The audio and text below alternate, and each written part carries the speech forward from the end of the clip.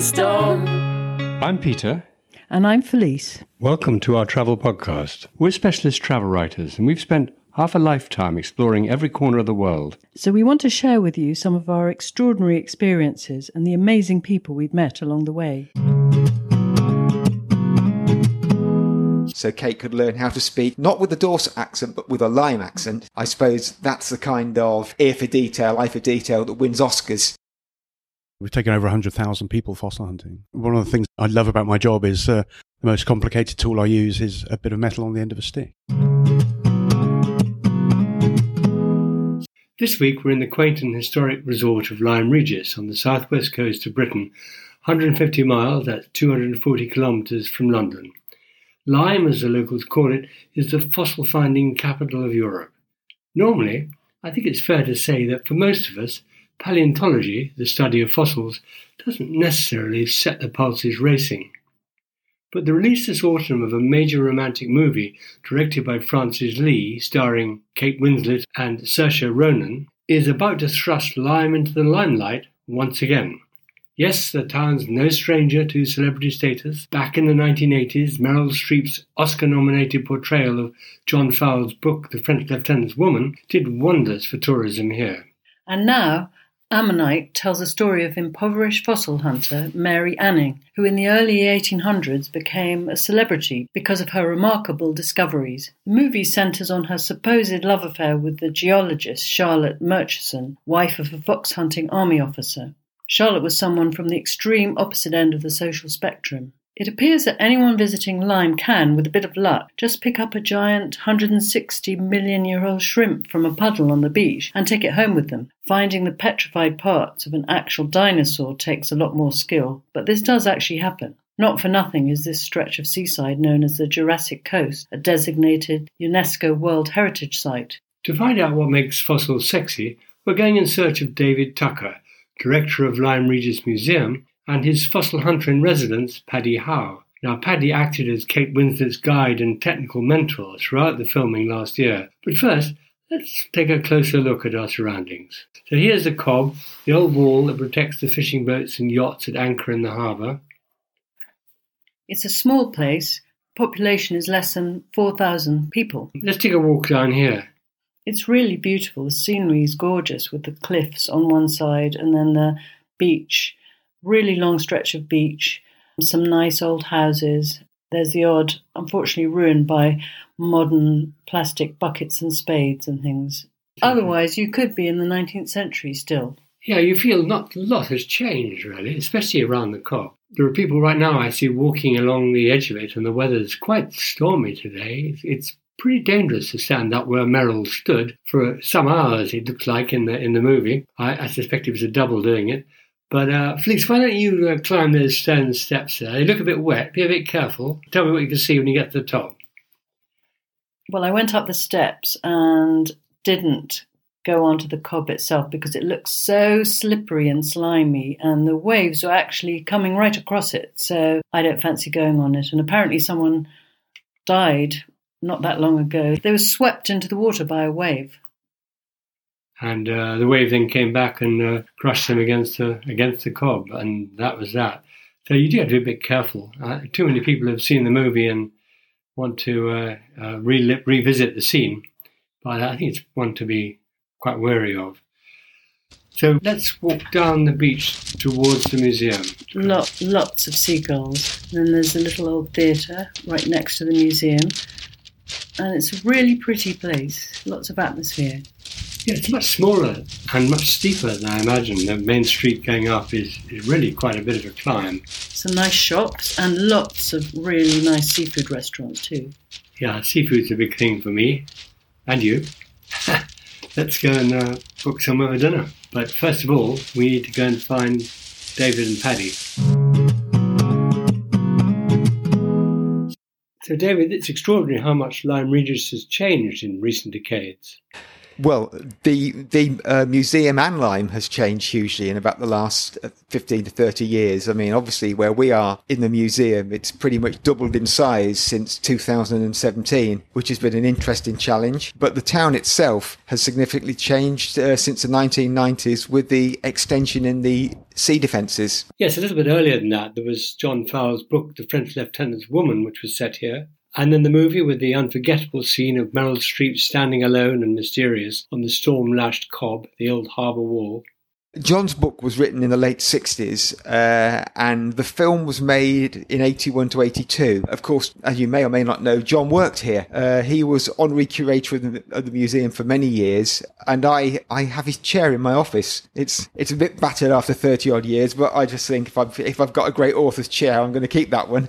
So Lyme was sort of, as it were, rediscovered in many ways culturally by the book. But now that Mary Anning is on the school curriculum, and of course there's films coming out about her, that we've sort of rediscovered Lyme's primary role as the home of paleontology. Yes, it was the place that time forgot, but now time is absolutely rediscovered, I think. Well, I'm often asked, what is it about a place like Lyme and why has it done so well in recent years? And I actually think that the world changed with the making of the film Jurassic Park. Special effects now enable us all to see what we think dinosaurs would have looked like. When I was a kid in the 60s and early 70s, one looked at a black and white drawing in a book. And, I actually think, the whole series of films, the BBC TV series like Walking with Dinosaurs, a good 15, 20 years back now, really just change the rules. And I'm sure that's fed into why dinosaurs and paleontology is so popular again. So when did Mary Anning go onto the school curriculum? Was that recent? I think it was probably about 2015-16 time. So you have groups of school children that come here to the museum?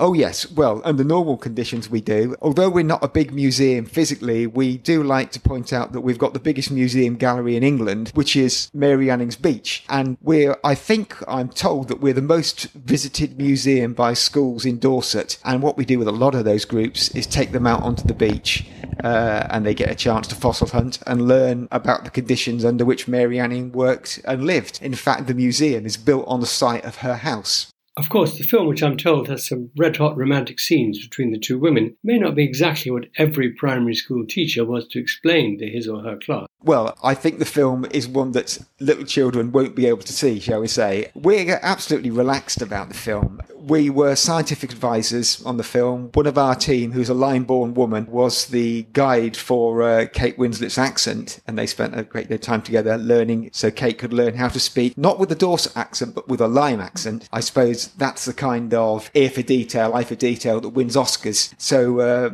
we also made sure that, Paddy Howe, one of our really good geologists, made sure that Kate Winslet knew how to crack open a rock and find a fossil and look like she did it every day. That's not easy. No, but, she took it in a stride.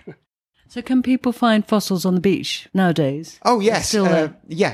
One of the reasons we are a World Heritage Site is because a constant erosion of the rocks means that as the rocks erode inwards, you simply can find the same fossils now that people would have found 200 years ago. It's as a result of coastal erosion. So as the rocks were all the same age, you can find fossils of the same age. The director, Francis Lee, he was a really nice man, came here and did a fossil walk. It must have been about 2.5 years ago, and my geologist Paddy and I had a long conversation with him, and he asked us to keep quiet about the project, so we did. And then a few months later on, I met one of the producers and gave him a bit of help with locations, and if you work with the film industry or within the media companies, as I'm sure you'll know, they ask you to sign the little bit of paper that says you'll keep quiet. We signed them about 3 years after we knew the project was on. So what can we see in the museum relating to Mary Anning, apart from fossils?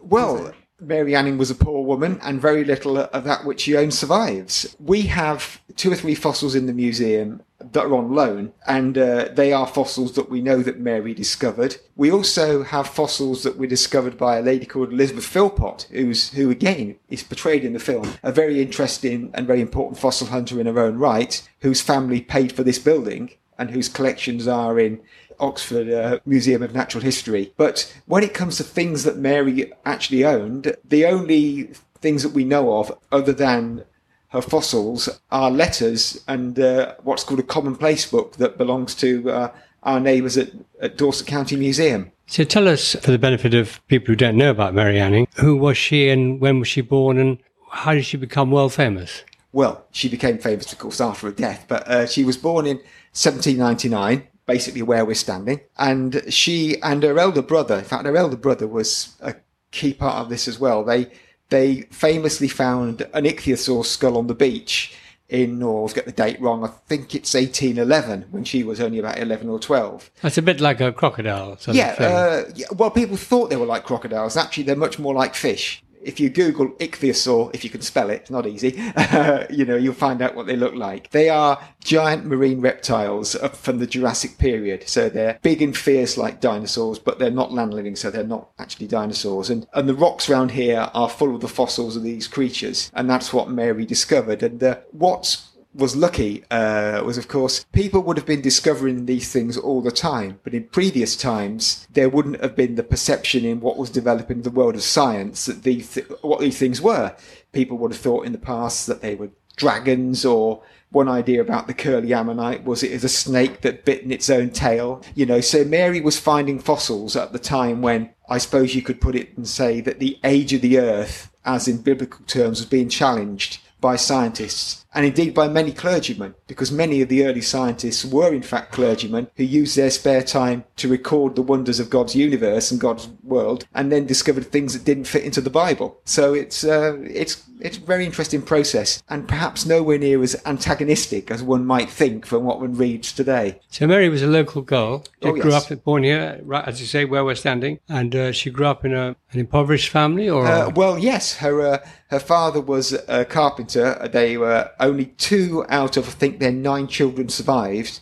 Mary and her brother Joseph. Their father died, I think, would have been about 1809, after a bad fall on Black Fen, which is a cliffs to the east of the town, where he was looking for fossils. But reading what little we have of the history of Richard Anning, her father, it may have been that there was some other chronic disease that he was suffering from as well. So basically the Annings were left pretty poor. They'd lost their main trade, which was Richard's carpentry, but the family always found curios, as people called fossils then, and sold them to the tourists that came here. And there were quite a lot of tourists then. It was quite a seaside resort. Yeah, it's interesting in that this is the kind of place that gets mentioned in Jane Austen books. People coming here to recover after the season in Bath. But I think what also one needs to remember is that there was a war going on. So many of the gentlemen and ladies, well, I suppose the gentlemen who would have done the European tour couldn't do it.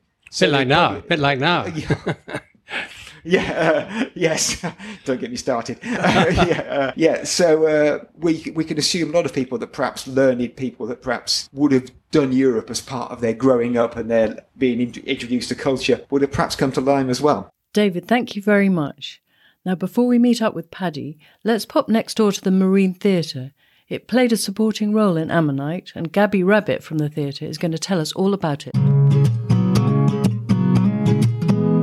The film used the Marine Theatre as the canteen and also the wardrobe and makeup department. So for a good couple of weeks, we were full of all of the costumes and hats and all the extras. Local people would come in their ordinary clothing and then reappear dressed, ready for the Mary Anning film. So it was wonderful. And whilst they were all here, they'd use Theatre Square to relax. And so as I glanced out of my office window, I'd see all the extras gathered, having their sandwiches and whatnot in full costume. It was wonderful. It was very exciting to be part of the film. The town was full of excitement when all of the big lorries and all the film crews were here, so it was really special for us to be involved. Are you going to have a screening of the film here in the theatre? We very much hope to have a screening of the film. Like I say, with so many local people playing a part and being extras, and so much of their time was spent being involved with the film, it would be lovely to have a screening. It would be nice to have more than one. We'd like to have a week, ideally. The theatre first emerged in 1806 as a saltwater bathhouse. It was right above the ocean, so they could pump the water up from the ocean straight into these enormous baths where people would come and loll around in the water as a cure for their ailments. So that's how the building first appeared. Then it changed into a sort of drill hall theatre. It's had lots of different uses, a cinema, but we've had the stage and we have been having entertainment on stage for 125 years. We celebrated our 125th anniversary anniversary this year just gone, with a very special performance with Surrey and McKellen. It was a great year. Many thanks, Gabby, and we wish the theatre well for the next 125 years. Now, at last, here's Paddy Howe, no doubt back from yet another day searching the beach. As I said earlier, Paddy was the fossil hunting coach for Kate Winslet, who plays Mary Anning in the film. Paddy, what did this exactly involve? Just making sure that you have the right fossils in the right place, that everything looks right, the right sort of tools, all of those things. So we've never been fossiling. Can you tell us a bit about it, how you do it? Sure. It's fairly simple, really. So most of the time, it's walking around looking at the ground. So you're just looking, but you're looking for things which are not everything else. You're looking for those things which are different to everything else. So you're looking for symmetry, regular shapes, repeating patterns, things like that. And most things we find are actually just laying about on the ground. We also learn to recognise particular rocks, which we break open, which often contain some of the better fossils. What's been your biggest find, personally? Oh gosh, that's a really difficult question. The literal biggest fossil is an ichthyosaur skeleton, which is in the geology gallery, and that's he's nicknamed Kevin, and he's 5.6 metres in length. I have found a couple of new species of plant which haven't been described yet, and a new genus and species of crab. It's fascinating. I always thought people went around and sort of attack the cliffs. You don't touch the cliffs at all. It's on the ground. Not at all. Yeah. Firstly, you would have to get permission to actually excavate into the cliff, and of course it's extremely dangerous. We get a lot of rock falls, especially after rain, and most of the best things we find are actually out on the beach itself. Wind and rain and storms. Rain is very useful. It softens up the mud flows that many of the fossils washed out from. So it's easier for the tide to break the mud down after rain and bring things out. The colours of things stand out when they're wet. They're easier to see. And of course, the rain keeps everyone else at home. Big waves come in. They tear into the mud flows, tear into the cliff, and they actually bring the fossils out onto the beach. So anyone could just go for a walk along the beach and have a look? Yes, absolutely. Pretty much the only tool I use is a hammer most of the time. And that's really for when we find particular rocks called nodules, which often contain fossils. We use the hammer then to break those down. If you're going to be hammering, of course, eye protection is also essential. And fast forward to Kate Winslet, you had to teach her from scratch how to hunt for fossils and look as if she'd been doing it all her life. Was that difficult? Not really, no. She's very game and it really put an awful lot of effort into it. So, yeah. And you had to use the appropriate hammer from the 19th century. They haven't really changed very much, to be honest. One of the things I love about my job is the most complicated tool I use is a bit of metal on the end of a stick. So did you watch them actually film it in costume? Yes, I was on sets for some of the time, yes. You weren't in costume yourself? No. So you weren't an extra in the film? No. I've as they say, I've got a face for radio, really. So how did you become you're a trained geologist, are you? Yes, I have a degree in geology. I've been a geologist here at the museum for 18 years, I think now. But I've been fossiling here since I was 6 years old, so that's 49 years. So you were locally born? I'm from Taunton, so 28 miles away. My mother brought me here on a day trip when I was 6, and I was hooked straight away. I would get my parents to bring me here as often as possible after that. In my teens, I would cycle the 28 miles from Taunton with my friend Bob. So we'd cycle down, go fossiling for 10 or 12 hours, and then cycle home with a big bag full of rocks, hopefully. So what do you do with the rocks? I mean, you obviously would have rather a large collection at home. Do you sell them? Or? I have sold some, yes. Scientifically important things come to the museum. Anything which is very nice but not necessarily scientifically important forms the bulk of my collection at home. And I do sell some everyday things that we would see most of the time. So Mary Anning's been a central figure of your life? Yes, absolutely. An amazing woman to do what she did at that time. Women didn't do that sort of thing. So tell us a bit more about what you know about Mary. She came from a very humble background. Very, very poor.